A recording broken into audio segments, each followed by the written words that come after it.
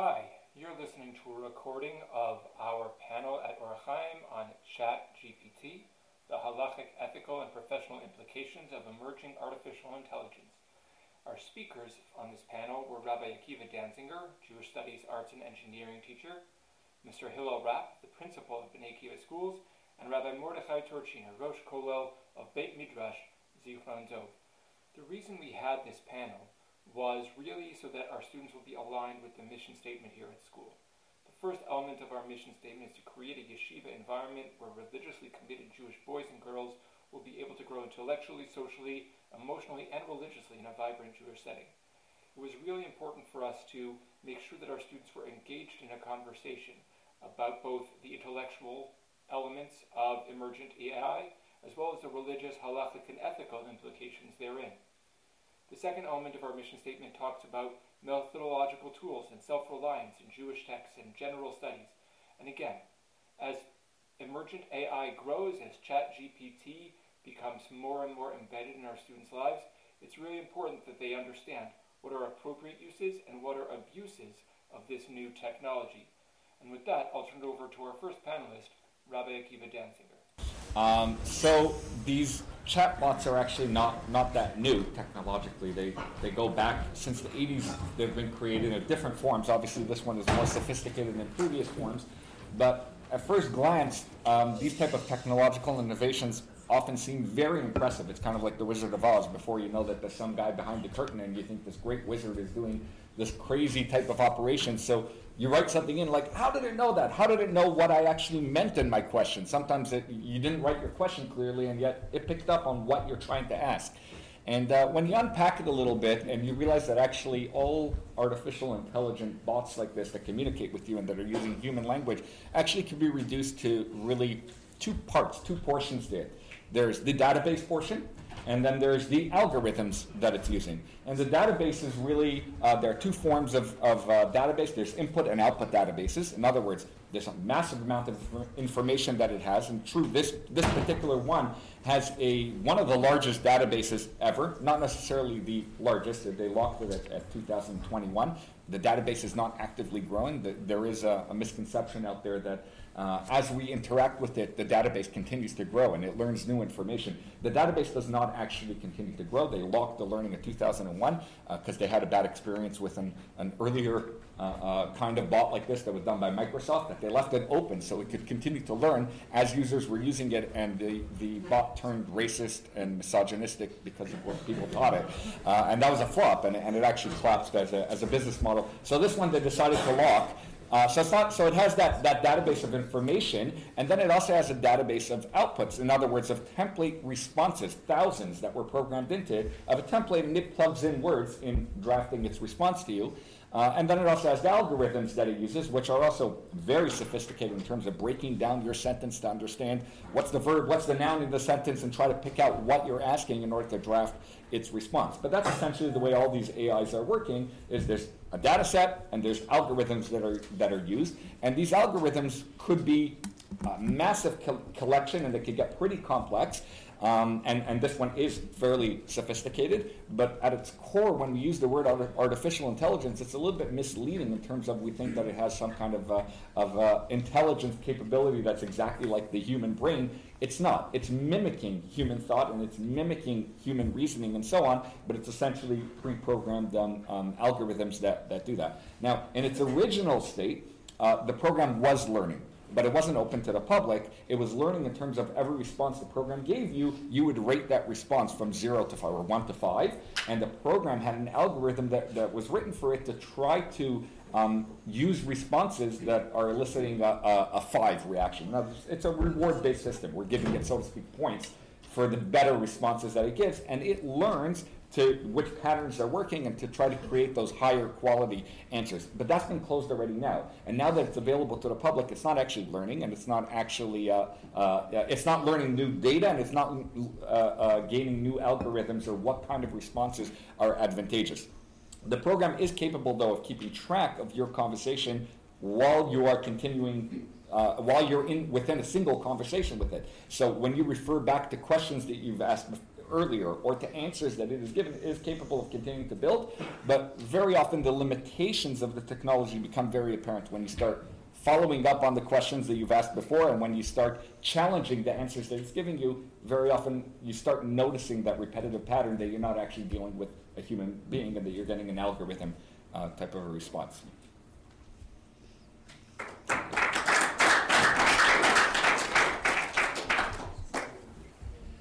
Okay. Thank you for inviting me to talk about this from a halachic perspective. I wasn't told that I was talking about generally the ethics of AI. I was told that I was talking about a specific question, which is a student has the opportunity to use ChatGPT to write an essay and pass it off as his own.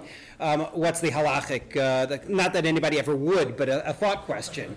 What's the halachic issue? And the truth of the matter is, like I've talked about the ethics of AI and the halacha of AI with various kinds of professionals. So I did a session for doctors a while back on medical practice, did a session with financial advisors on investing in AI. And there are all sorts of really interesting questions, honestly a little more interesting than the one about, using it to cheat with your essay. Like you're a financial advisor and you use what's called a robo-advisor, where you have an AI that will actually generate the investment plan, but you don't tell your client. You bill the client as though you're the one doing the work. Is that okay? What if your robo-advisor comes up with a pump and dump scheme to manipulate the markets, right? Are you liable for what the robo-advisor does? You're a doctor, and the AI that you're using for diagnosis tells you the diagnosis is X. But you, with your years of experience, believe that that's wrong. Do you follow what the AI tells you, or do you follow your own instinct? There are a lot of really interesting questions that are out there. And I bring these examples because really being a student is like being a professional as well, meaning you have investors, you have coworkers, you have competitors, they're all around you, you have employers. And the halachic questions of, am I allowed to use ChatGPT for my essay, are all, you can understand them within the framework of being a professional. Your teacher is your boss. Your peers are your coworkers / competitors. Your parents are your investors. And if a person uses an AI, for their essay, they run afoul of certain halachic considerations in all of these relationships. The most obvious one is lying. Right? Handing in an essay and saying, I wrote this, when in fact it wasn't something that you wrote, is an issue of sheker. And that can be something that causes harm in the relationship with your teacher / boss. Your peers as your coworker / competitors who are really annoyed because they put in the work. Your parents as the investors. Your future university or employer who looks at your resume and looks at your GPA and thinks that you earned it honestly. So that's all sort of one framework, and that's a basic issue. There's also the issue, though, of the relationship with your parents as your investors, right? What did your parents invest? Sorry? Tuition, right? They invest tuition dollars. And here we have two considerations. First of all, there's a halacha called mevatel kiso shel chavero. Somebody has money that they want to invest, and they say to you, would you please invest it? And instead you stick it in a closet.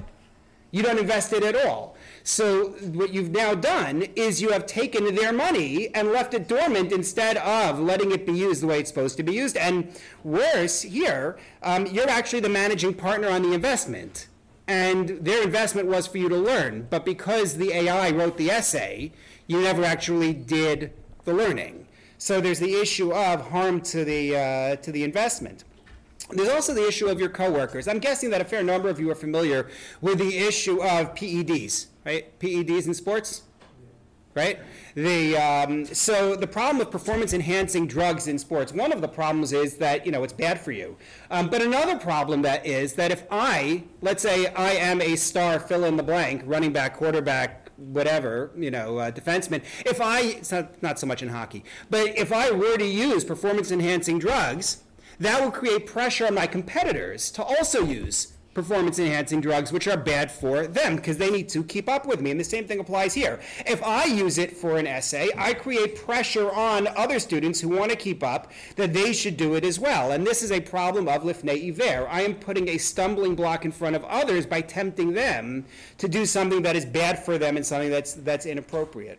Finally, I think finally, because I have 4 minutes, there's also the issue of the damage you do to yourself. In this, there's actually harm to oneself, and we are prohibited from injuring ourselves in a range of ways, physically, financially, intellectually, and it certainly applies here, because 3 of the most important intellectual skills that you're going to pick up in high school are organizing your thoughts, writing well, and working hard. More than the core information you're going to learn in a math class, in a science class, or whatever it is, those skills that you use in essay writing are actually really, really important in life. No one's going to care if you go on and become a fill-in-the-blank. Unless it's a math field, no one's going to care about the math that you learn, but they're going to care about the skills that you picked up in learning math. They're going to care about the skills you picked up in writing an essay. And if you use ChatGPT, you eliminate the opportunity to work on those skills, and that's an act of harm against yourself. So there are all sorts of other issues, and I assume that we're going to hear more about those, but that's just my view of sort of the student as a professional using the ChatGPT. It's the harm to all the professional relationships by lying. It is the frustration of the investment that the parents make. It is causing your fellow students to stumble because they're going to now need to keep up with you, and it's the harm you really do to yourself.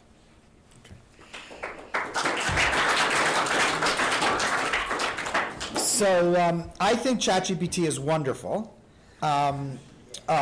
Generally speaking, generally speaking, I think it's really, really bad for you guys. And I'll explain what I mean. And my mandate was to talk about ChatGPT from a philosophical perspective. Of course, that's a very broad sort of category. So Rabbi Turchiner did a really good job, I think, of capturing the ethics of it from a halachic perspective and from a personal perspective. So I want to look at it a little more meta, a little more big view, like how is ChatGPT going to impact the philosophy of education, like what we set out to do as a school. And to that end, I make that comment that I think it's actually really good for education in the long run, and I'll explain why. And I think it's really bad for you as students in the short run. Okay, so for education in the long run, I think ChatGPT is just the latest innovation that has brought about the following question. Why are we all here?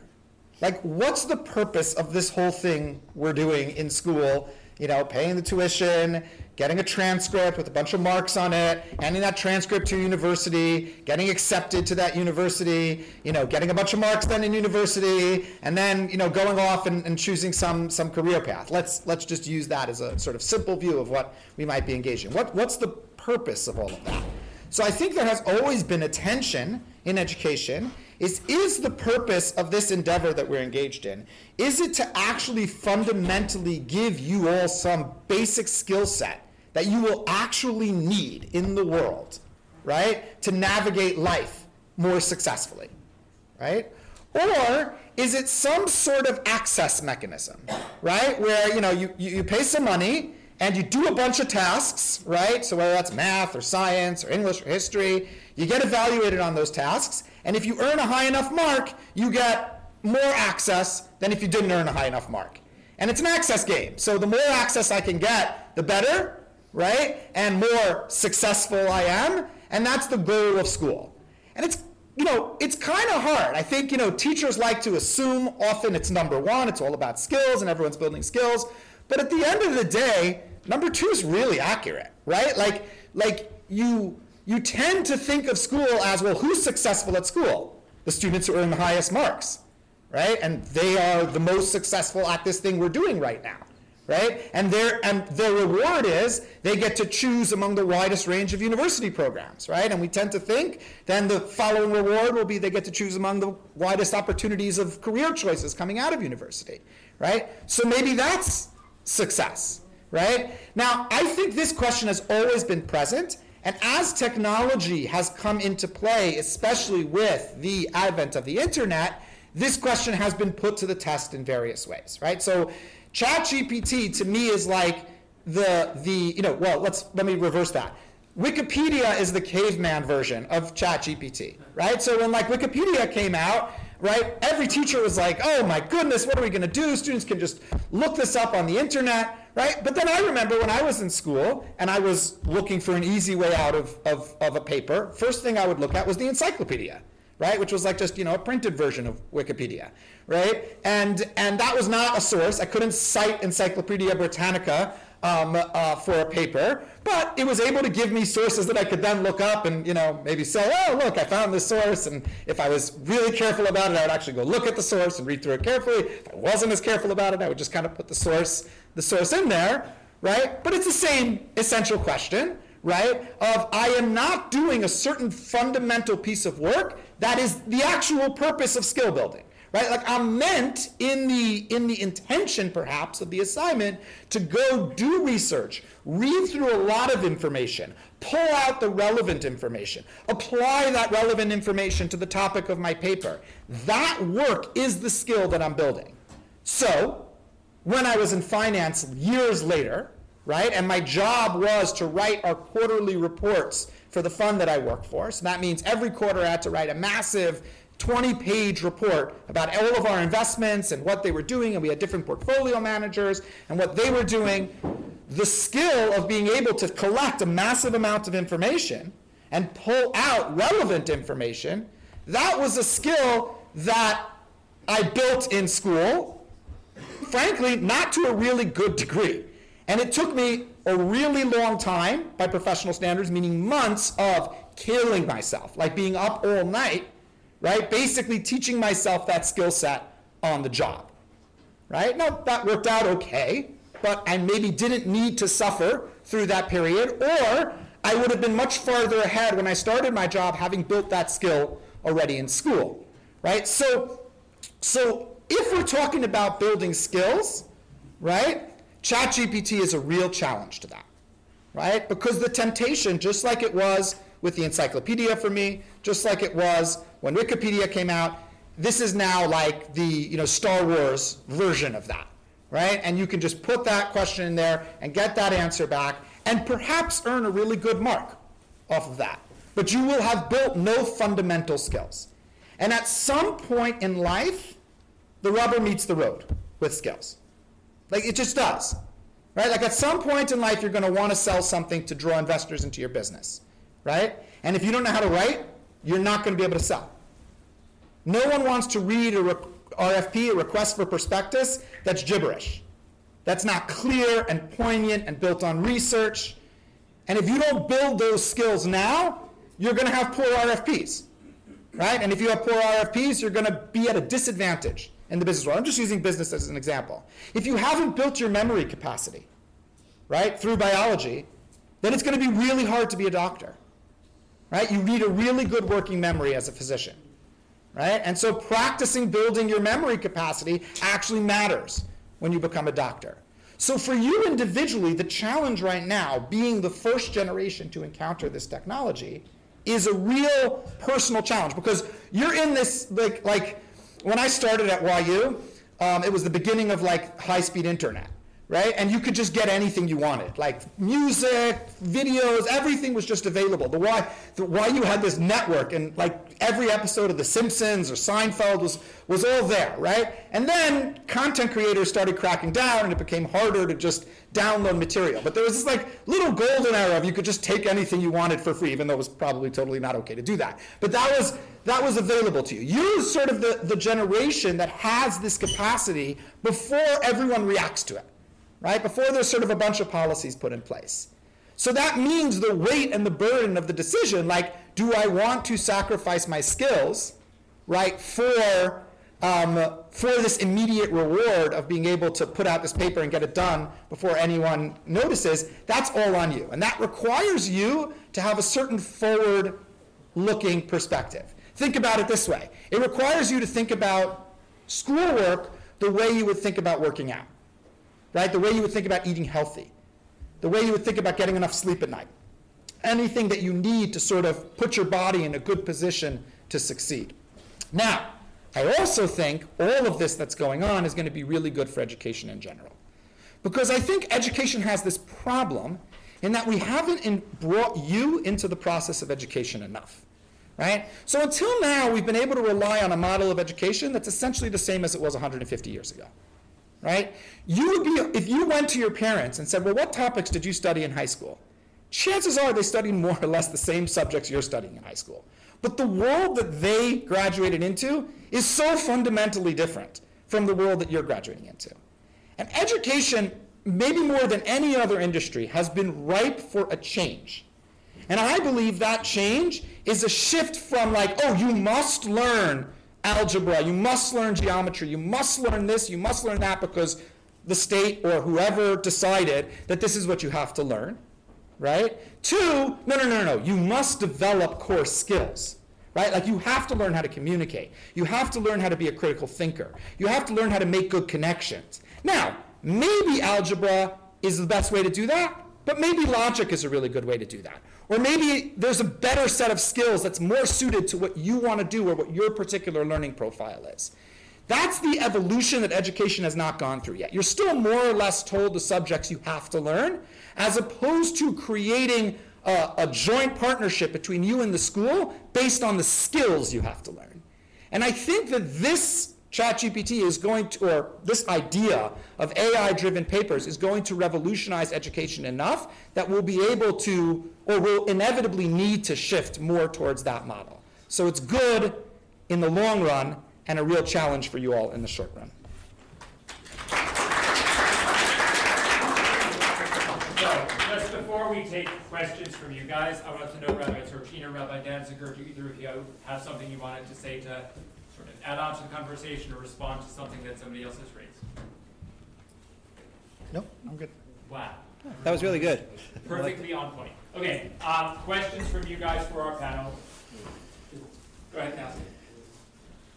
So like, I feel like with ChatGPT, it's something that we should, it's not something that, like, when teachers talk about it, they say like, as if a student's gonna only use it all the time. But let's say like a student has like a class that he's in, that he doesn't like care so much about, that he doesn't like, let's say someone's been stabbed, they don't want to become a psychologist, like that's just getting something like that.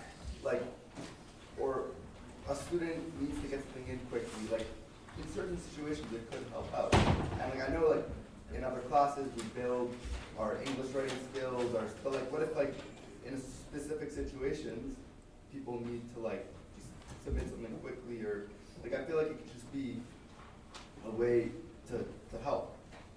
So let me take that from the education perspective, and then Rabbi Torchina, maybe you'll take it from the halakha perspective. So from an education perspective, I think you're right. I think your teacher needs to make very clear what the purpose of your assignment is. Like, what is the teacher trying to help you build in that assignment? So let me give you an example. When I taught business, right, I would allow students to use Wikipedia as a source. Why?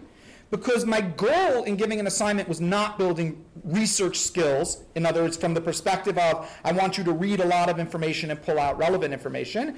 It was much more, I want you to research a stock, right? And I want you to know, just get me some information on this stock, right? When I taught economics, I did not allow students to use Wikipedia as a source. Because in economics, I really wanted students to build sort of a deeper knowledge of how the whole system works. And in order to do that, Wikipedia was just too brief a source. Right? So to answer your question, ChatGPT could be helpful, but it depends on what the goal of the assignment is, right? And that's where, this is what I'm talking about, the change, right? I think also teachers have gotten used to the idea of, oh, I have this general question on an assignment, I can kind of put together a loose rubric, right, of what you need, but I think it's really important for teachers to start articulating, like, what am I looking for you to build here? And if I'm looking for you to build comprehensive research skills, then ChatGPT is really not going to help you build those skills. Right? And if I'm looking for you to build just, gather information as quickly as possible, then sure, ChatGPT could be really helpful because it's almost like a search engine that, is giving you really clear and concise answers. And there is one research skill I think that maybe ChatGPT is actually something that we should be teaching how to do, and that is how to ask your questions. So that's an important part of research, is knowing what to look for, what are the key phrases that you're looking for, how to word your question in a concise form that actually targets exactly the information that you're trying to index or that you're trying to find. And that's something that would have to be done even if we were teaching. We used to teach how to search in Google properly. I don't know if that's something that's still done, but it's probably something that should be. Right. I mean, from the halachic standpoint, it really depends on what you just said in terms of how necessary is this particular exercise for the achievement of your goals. If the answer is it's really not necessary for it, this is necessary for certain other things, but the ChatGPT aspects of it are just saving you time as opposed to keeping you from learning what you need to learn, then you aren't, frustrating the investment in the tuition dollars. You aren't harming yourself in that regard. On the other hand, the issue of the lie, putting your name on it when you didn't do it, is an issue whether it's once or whether it's 100 times. It's an issue whether it's on just this little assignment or any other. I don't think you get around that. That problem. And I think the problem of causing others to harm themselves, if this is something that they need, because we learn a lot through repetition. The fact that I've had to do 99 essays has taught me something. When I do my 100th, I'm actually going to learn something more from it. Whatever that magic number is where you've done enough, I don't know. I think that's an educational question. But fundamentally, if I'm going to cause others, again, to opt for this and not learn what they need to learn, I still have a problem. So I agree with you that it reduces some of the severity. At bottom, still, putting my name on something that I didn't do, is going to be an issue. Isn't there a difference between Wikipedia and ChatGPT that you can look at the sources that Wikipedia quotes if they do source, and does is ChatGPT going to head that way where they offer sources for what they're saying? Okay. I don't know what their plans are for the future. Yeah. Is that still like a difference, I guess? Yeah, for sure, there's a difference. Look, anyone who's done any research, you're gonna, it's not crazy to use secondary sources to, to find primary sources. So look in the footnotes of an article and then say, oh, here's a primary source. The real question from my perspective in terms of research is, well, what do you do with that then? Is you just rip that footnote out and put it on your paper? That would be very dishonest, right, and also serve no real purpose. Or do you go discover that source, right, and then read through it and understand what it's saying, in which case it's good research. And that's always been, right, the line between plagiarism and research, right, is what do you actually do on the back end with that source? Caleb? Yeah. My question was probably to you, specifically, but how are teachers going to be able to combat the people who use ChatGPT, who write these perfect essays, and then you handwrite yours, and it doesn't look so great compared to theirs? Excellent question. So until now, I've been talking about adaptive problems, like big cultural problems. You're asking a technical question, in point of fact, what is going to stop a teacher from seeing a piece of dishonest work and seeing it as such? So I'll give two thoughts on this. Number one is, so far, and this is obviously a little bit silly because we presume everything's going to get better with time, right? But so far, what I found really interesting is there's a British author. His name is Ian Leslie. He wrote an article where he said that the real issue with ChatGPT is not how intelligent computers are getting, but it's how robotic humans have gotten. And the argument he made essentially was that the effort to make everything super fair and equitable in education over the years has created the over-rubricized assignment, right? So everything has this very clear rubric now of you have to meet criteria A, B, C, and D, and that's really easy for an artificial intelligence bot to kind of hit all the points of. So when they went and took a bunch of ChatGPT-generated papers and showed them to professors without giving them, right, an indication that it was artificial intelligence, said, just, rate the quality of this work.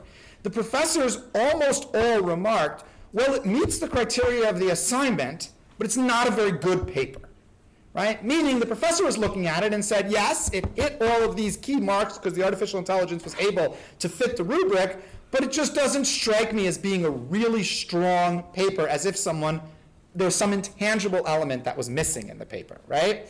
When I was in school, there were no such thing as rubrics, right? Teacher gave you a general assignment, and the teacher marked you based on what impressed him or her as a teacher. Now, that was really unfair and really hard to argue about, and if you didn't get a good mark, it created all of these ethical problems which were real, right? But it also made you have to have a human-to-human connection.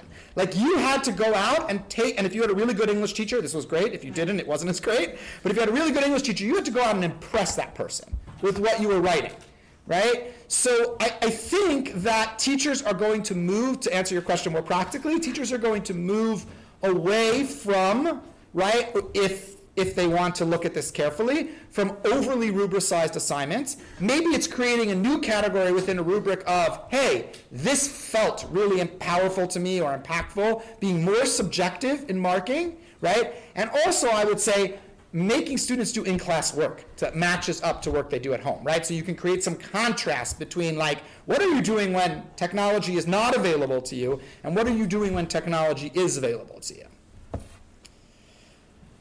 Yosef? Going back to the first question, it's more question from Mr. Rath, but Yeah, what please. skills, if any, like, could you be gaining by typing a question into ChatGPT and then submitting exactly what it gives you? How is that You're going to the first question we asked. how is that building any skills? So the only thing I can imagine is this. If you don't know anything about a topic, right? So you really have no clue about that topic, and you want to, let's imagine you watched a documentary on something. All of a sudden, you have some clue of what's going on in that topic, right? So ChatGPT, in a better way maybe than Wikipedia, can just give you an overview of what's going on in that topic. So you're now literate to go out and look at what you want to research and what areas you want to go to, right? So like if I was preparing for a debate, like I would be really interested in asking ChatGPT to generate a response for me, because two things are happening. I need to know about the topic. I also need to hear different articulations of arguments within the topic, so it could help me sort of get my frame of mind around it. Does that make sense? I have a thought about that also in terms of self-guided learning. So there's tremendous value when a student sets learning goals and a particular path for themselves. And I played around a little bit with the chat in terms of asking it to create a Talmud curriculum for grade 9. And it actually puts it down into like points. Like Unit 1 would be the history of the Talmud. Unit 2, major characters in the Talmud, whatever it is. So for a student to help create some kind of a map of what do I need to do in order to know this particular thing well. And it creates a list for you, and that becomes like a map that you follow. Yeah, Maury.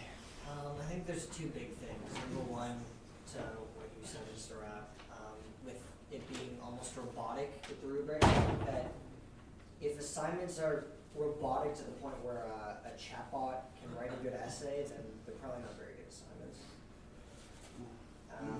But B, I think that if you use ChatGPT properly, there's nothing wrong with it. Because if you're using it properly, you're putting in your own notes, and you're asking it proper questions, and you're allowing it to go on based on what the information that you put in, and not what the information it actually learns. Because it's not going to give you a good essay if you just ask it on the information that it already knows. Right, but the problem you're going to run into is that that's all well and good in terms of information, but in terms of the actual exercise of taking your thoughts and organizing them and writing them out in a way that's compelling for the reader, you've completely lost it. You could reformat it later. Like, when students say reformatting, they don't mean asking ChatGPT to reformat a paragraph. They mean they take it, they put it in a doc, and then they physically edit it. Is that the same thing as starting to draft your own thoughts from scratch and outlining everything?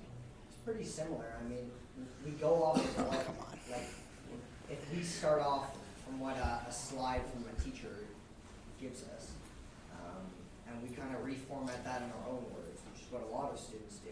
It's not much different than getting it from any source on the internet. Even Wikipedia, a lot of students will copy Wikipedia articles. So let me give you the real life corollary, I think, to what you're saying. And I agree with Rabbi Turchiner that I don't think it's the same thing. Though I agree with your first point, that assignments need to get better. Meaning I think that is an inevitable, that's what I mean by I think that'll be a positive long-term outgrowth, that it will force teachers to do better in terms of creating assignments. But the real life corollary is you've developed some product, right? And you now need to pitch that product.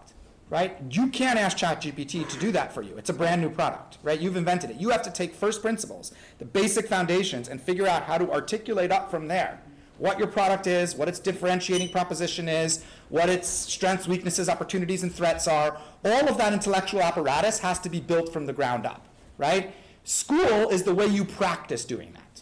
Right? And so if you've sort of created this crutch at that ground level where someone's giving you all the information because the teacher happened to ask you to do that about something that already existed and is in the database, then wonderful, you've successfully accomplished an assignment, but you have not built those skills on the base level.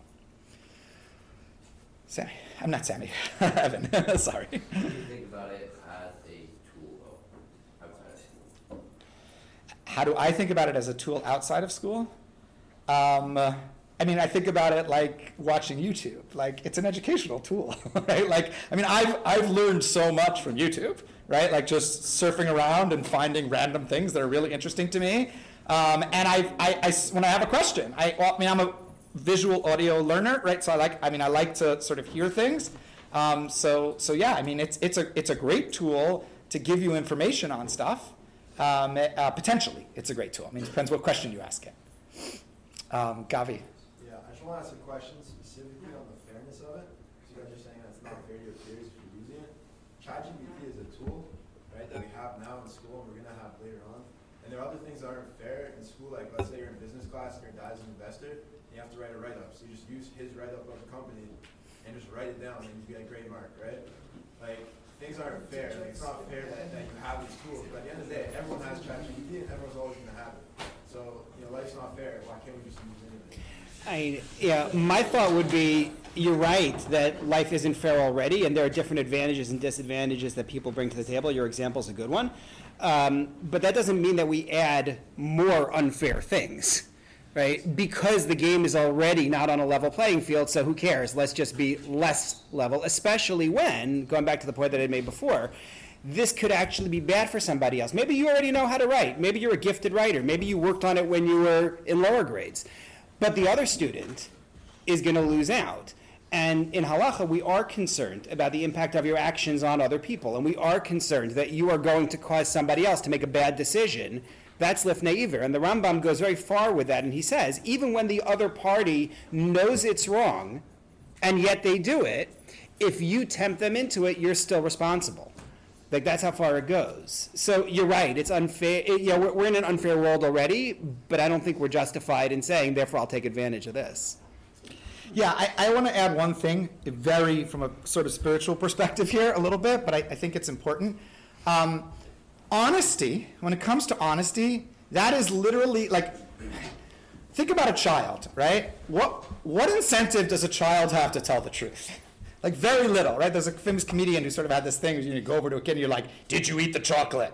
And the kid has a choice, like, say yes and I'm in trouble, say no, and the adult's like, all right, move on, right? Like, every incentive from when you're a little kid is to kind of be dishonest as long as you can get away with it, right? So we learn that lesson really early on, that there's a very fine line between honesty and dishonesty. And it's actually only when we become adults and abstract thinkers, as you all are becoming cognitively at this stage of your life, right, that we have this ability to override some of those natural expedient instincts, right, to be dishonest and choose to be honest. The best description of this task of being honest that I heard actually came from Jordan Peterson. And he said that when you choose to be honest, you're actually fundamentally expressing emunah in Hashem, right? I don't think he meant it that way, but I'll say it that way, right? You're fundamentally expressing emunah in Hashem. Why? What is emunah at its most fundamental state? Emunah is the idea that I don't have control over the outcomes, right? And I am sort of turning to God and basically putting my best hope and aspiration that these outcomes will go well. So sometimes in life that has to happen. Like, God forbid, someone's sick, right? And they want to get better, and they're doing everything they can do, but at some point, they just need to give over that hope to God. But when we actively choose to do that, meaning when you're dishonest, you're effectively saying, I need to control things. I need to control the outcome of this, right? Because I know everyone else is doing it or whatever it is, and my best chance of getting to this outcome is to be dishonest, right? So that is a fundamental lack of faith, right? When you choose to exert control over the situation. But if you can choose to say, I don't need control over the situation. I'm actually going to have faith that by doing what I believe is the right thing to do for me, things will work out in the long run, then that's actually a fundamental act of emunah. Say you already have the skills, and you see everyone else using it, and you just decide, maybe I don't want to do that much work anymore. Doesn't it take away that part of it?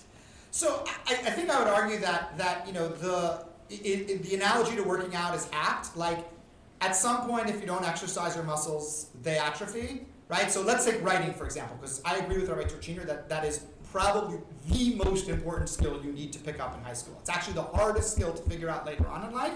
Learning how to write is the most important thing. Writing is really a muscle. So I, a long time ago, committed to writing every day of my life. Because I felt like when I took long periods off from writing, I didn't actually exercise that skill. And I think that's true for most critical thinking skills as well. Is you need to kind of continue to practice them, right? Think about yourselves when you come back from the summer. For those of you who sort of are really focused as students, right? You come back from the summer, your brain kind of feels a little mushy to start, right? Like you're not in the mood, you're not in the swing of things, you're not used to studying, you're not used to sort of being in that mode. And that's just because you haven't been practicing. And there's obviously a room for space and time off and giving yourself mental breaks, but at the same time, like skills are just a thing you need to keep practicing. Also for Mr. Rapp, so you said that you think that this is going to bring some sort of push to an educational change. Do you think that to do that there would need to be some sort of risk that all students are just going to start not developing the skills and using ChatGPT, or do you think that it's just the fact that it exists is going to cause the change?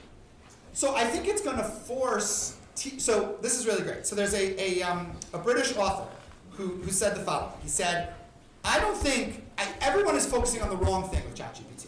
They're focusing on the fact that the computer has become so intelligent like a human. But what they really should be focusing is on how humans have become less intelligent like computers." And what he meant by that was, over time in school, assignments have become overly rubricized, right? So there's this rubric, and you have a set of fixed criteria to meet, right? And the teacher basically is measuring, well, if I hit A, B, C, and D, I have to give the student the mark that they're looking for, right? When I was in school, there were no rubrics. The purpose of an assignment was impress the teacher. Now that created lots of problems, but it also gave you a human-to-human interaction. It was like, I needed as a human, right, to impress this other human being. So they showed, they did a study where they took papers that ChatGPT wrote, and they surveyed a bunch of university professors, right? Not telling them it was ChatGPT papers, right? And what did the university professors say back? They said, well, these papers technically meet the criteria of the assignment, but they just don't feel like good papers, right? And to me, that's sort of the key is I think that as ChatGPT can sort of short-circuit the system and get results, but without any of the work, schools are going to be forced to adjust. And they're going to be forced to change things. So for example, on a very basic level, I think you'll start to see this even in your time in high school, teachers are going to start doing more in-class writing assignments, right? To sort of match up with what you're doing at home, right? So it's like, how well can you write when you're in class, and how well are you writing when you're at home, so we can see if there's a distinction. That's just a very, very small thing, but I think those types of changes will grow more and more, and that will be good for your learning in the long run. I think Ezra's question was, do all students need to start cheating before we make these changes, or is the fear of ChatGPT enough for us to for us to start making these changes? Oh no, that was or wasn't? It was a part of it. Yeah. Oh, okay. My short answer to that would be that students cheat. Like that happens. Like it's not a secret, right? Like cheating is there. Ultimately, the ultimate stop of cheating is yourself. Right, like ultimately, and that gets into what Rabbi Terchinger said, right, which should certainly not be lost. Like at the end of the day, you have to decide what person you want to be, right? I have a good analogy for this, but I'm not sure it's the right opportunity. We'll go back to this side. I don't want to do twice. I want to do something else. Yeah. Question for Rabbi Terchinger. So the question if either some luck from the one, how far does that extend? I mean, the student's like staying up all night to do work. In some extent, he's making the other students feel bad that he values sleep, but isn't putting the same effort. So how far does that apply? Like you're saying it applies to ChatGPT, where is the line drawn? Right, that's a good question. For those who didn't necessarily hear it, the question is, how far do we go with this issue of Lifnei Iver, where I'm saying that if you use ChatGPT, you're now going to cause others to feel pressure that they have to do it. Does that apply if you're going to go above and beyond in other areas? So I think really, where you can define something as either being a violation of halacha or an act of harming oneself. Losing sleep in order to do an assignment is a little bit more vague in terms of the harm that's done to oneself than taking performance-enhancing drugs. A lot depends on what the person's sleep needs are, how often the person is going to lose their sleep. Is this a long-term thing, or is this for one night? So that would be less of a consideration, I think, for me. It's more of an issue where you can really define either an ISR, right? They're going to have to do something wrong in order to compete with me, or a concrete form of harm or bad decisions for themselves that they're going to need to take on in order to be able to compete with me.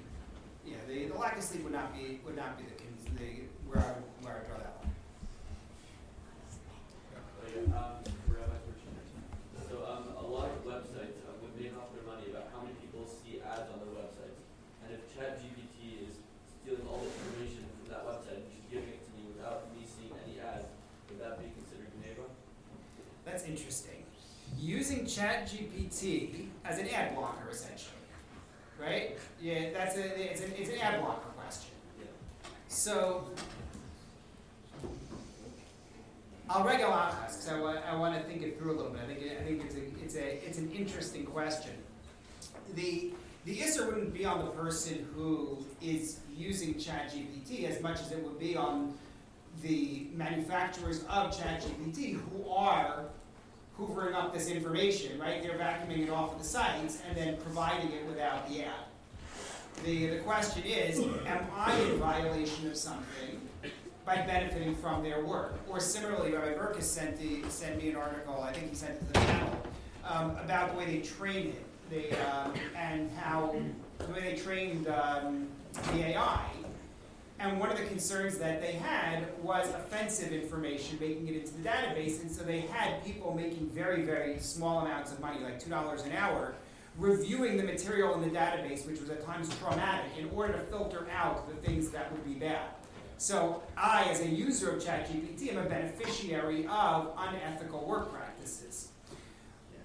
My gut offhand is, and again, something to really think through, my gut is to say that there's no firm halachic liability for taking advantage of that. There is definitely an ethical liability for taking advantage of that. That's where I think that's where I would land on it. I would think it through a little bit. That's where I would go with it. Max? What does GPT stand for? I'm not sure. No. Don't know. All the way in the back. Yeah. So, Rabbi Georginer, if everybody in a sports league takes steroids, then how is it unfair? So no, I think that's true. Meaning, the issue of pressuring others to harm themselves doesn't apply in the event that everybody is, in fact, engaging in whatever the harmful activity is. If it's illegal, I still have the problem that I'm breaking the rules. But I no longer have the problem that I'm pressuring somebody else. You have, by entering into a dystopian world in which everybody is doing bad things, you have succeeded in eliminating one of the halachic concerns. Right. I'll just add to that. To me, the best example of that in sports is bodybuilding.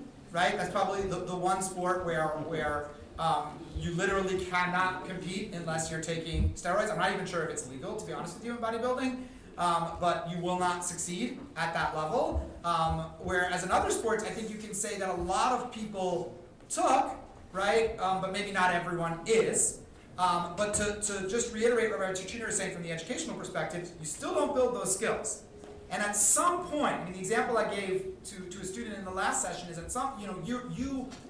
you're finished university, you're off in the business world, you got a brand new product that you want to bring to market, right? There's no research on this product before, there's no artificial intelligence going to give you information. You need to take that product and build a case for an investor to invest in you making that product.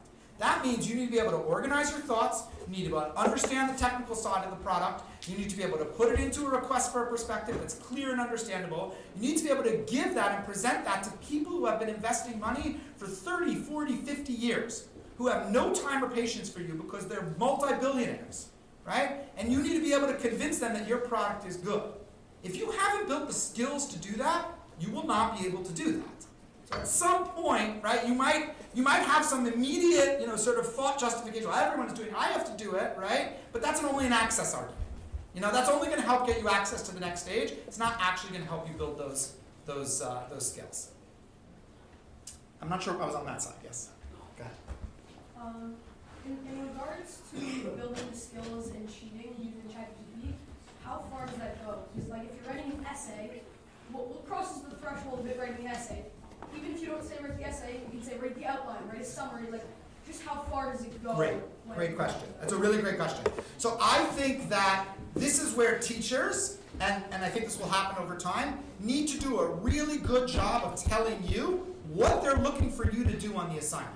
So for example, I would use ChatGPT the same way I use YouTube, right? Like if I want to get an overview of a subject, right, I'll Google, I'm a big video guy, so I'll Google on YouTube, I'll see if someone created a video on that topic, right? And I'll watch it just to get sort of an overview of the topic, right? That could be really helpful for you as you're figuring out something you want to learn. But if the teacher is seeking for you to do that work on your own, right? And that's part of the learning goal of your assignment, right? Is that you need to actually learn how to build this information from different sources, not just take it from one source. Then that would essentially be stepping over that line, if not, you would just be choosing not to build those skills. Yeah, but with the building the skills specifically, generally in the real world, let's say when you're doing a job, often there's not going to be a rubric of you have to do the research from different sources. So when it comes to actually building those skills, maybe even if you're not using the ChatGPT to write what you want to write, it's still getting everything you need. I think that's a great point, and that's really important for us to validate here, right? Technology to some extent will make certain things that we do obsolete, which it already has, right? Like the basic idea of even just in general not having to look things up. Like you might experience already that your teachers are less focused on memorization than my teachers were. Because when I was in school, it was seen as, look, you just have to know this information, right? But now, a lot of teachers think, and I think fairly so, well, most information, right, like history, let's say. Like, how important is it to memorize dates in history?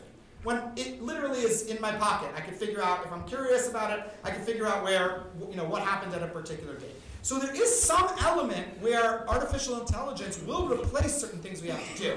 My argument is that right now, ChatGPT, right, writing a paper for you is not that. That it's critically taking away core skills that you will need, right? Because like the example I just gave, if you have a product, you're bringing that product to market, you're going to need to figure that whole thing out on your own. And so far, there's no artificial intelligence that can do that for you. I mean, it's no different from the fact that when you and I were in school, we were not allowed to use a calculator on an exam or with homework assignments. But at some point, calculators became so pervasive that teachers started saying, for this you can use a calculator, for this you should not use a calculator. They started differentiating. The same thing is going to happen with ChatGPT. You're allowed to use it for this, you're not allowed to use it for that, and it's on the teacher to specify what they want you to benefit from. Tani? Does that mean we're allowed to use it or no? So that ultimately comes down to your teacher, right? So ultimately, the expectations of the assignment should be made clear by your teacher, right? So if the expectation, and again, not, don't use ChatGPT. That level of explicit instruction you don't need, at least the way we're presenting it, right? If part of what you're being evaluated on is your research and ability to create an idea or thought from scratch, then the answer to that question would be I know you've got your hand up for a second question for a while, so go ahead. I have 2 points. The first one, with the professors, you said that they said it was well written into the outline, but it didn't exactly. If you'd like to be an essay, as ChatGPT is like 2 months old, we'll keep learning. Eventually, it will be able to make them better and better. They actually have a new model of ChatGPT that's not released yet. That if you ask it, it won't even tell you what it is. So, you said it helps us to use it. It'll hinder us from developing critical skills. Especially with the new model, in 5 years, we're going to university, most of us, in 2-3 years, and we have 4 years until we even have a job. So by then, even the stuff with the product, it could more than easily be able to do all of that by then, making most of the skills obsolete. Yeah, I think that proves the point, though, right? I agree.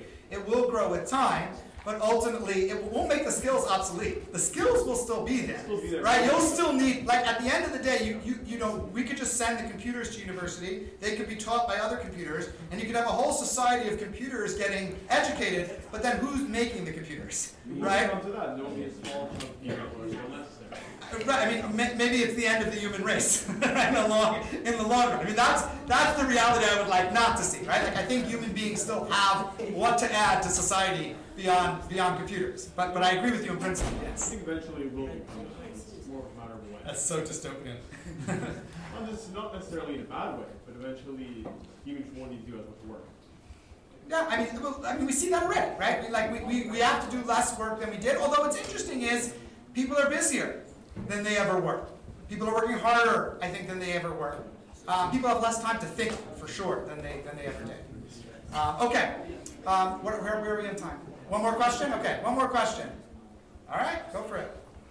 Yep, yeah. Do you think that ChatGPT could replace teachers in the long run? Yes. 100%. Here's what I think. Yeah, that's so exciting, I'm sure. Here's what I think.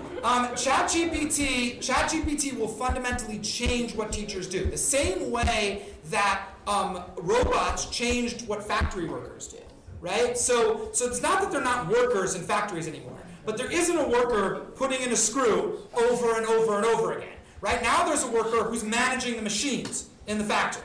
Right? So in the same way, I think for a long time this has been developing. It used to be your teacher was the source of information for you. Right? Like you needed your teacher because the information was not there. But even without ChatGPT, you can get a really good education right now on the internet if you really wanted to and were self-motivated. Right? So you no longer need your teacher as the primary source of information. But you still need someone to actually figure out what's important for you to learn, to work with you on developing those skills, and to properly measure those skills, right? To properly measure what it is that you're meant to learn, right? So I think the role of teacher will shift from primarily a communicator to being much more of an observer of you as an individual and your growth and your learning, to be someone who helps curate material, helps gather material to meet those needs. But I do think that fundamentally the teacher as we see it today will change over time, and I think that's a good thing. I think that's a fundamentally healthy and innovative thing. One more? Okay. One more. Go ahead. Okay.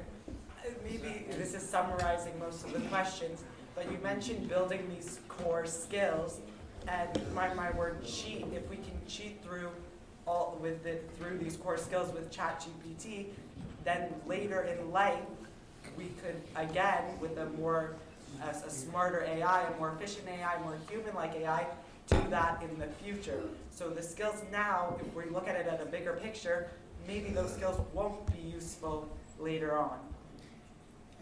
I would just say as you summed up a lot of the questions, I'm going to sum up, I think, what a lot of us have been saying, which is the skill of working hard and organizing your thoughts is never going to go out of fashion. There is no world in which you will not need to know how to work hard and how to organize your thoughts and to present them in a written form or a verbal form or whatever it is. It may change in terms of a specific form, but you're always going to need to be able to do it.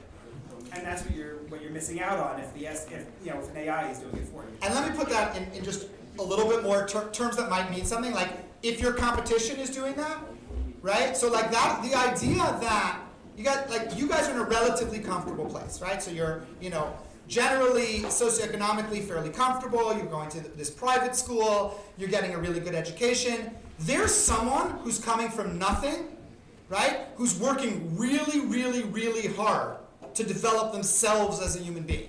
That's your competition. That person in the future wants money from an investor.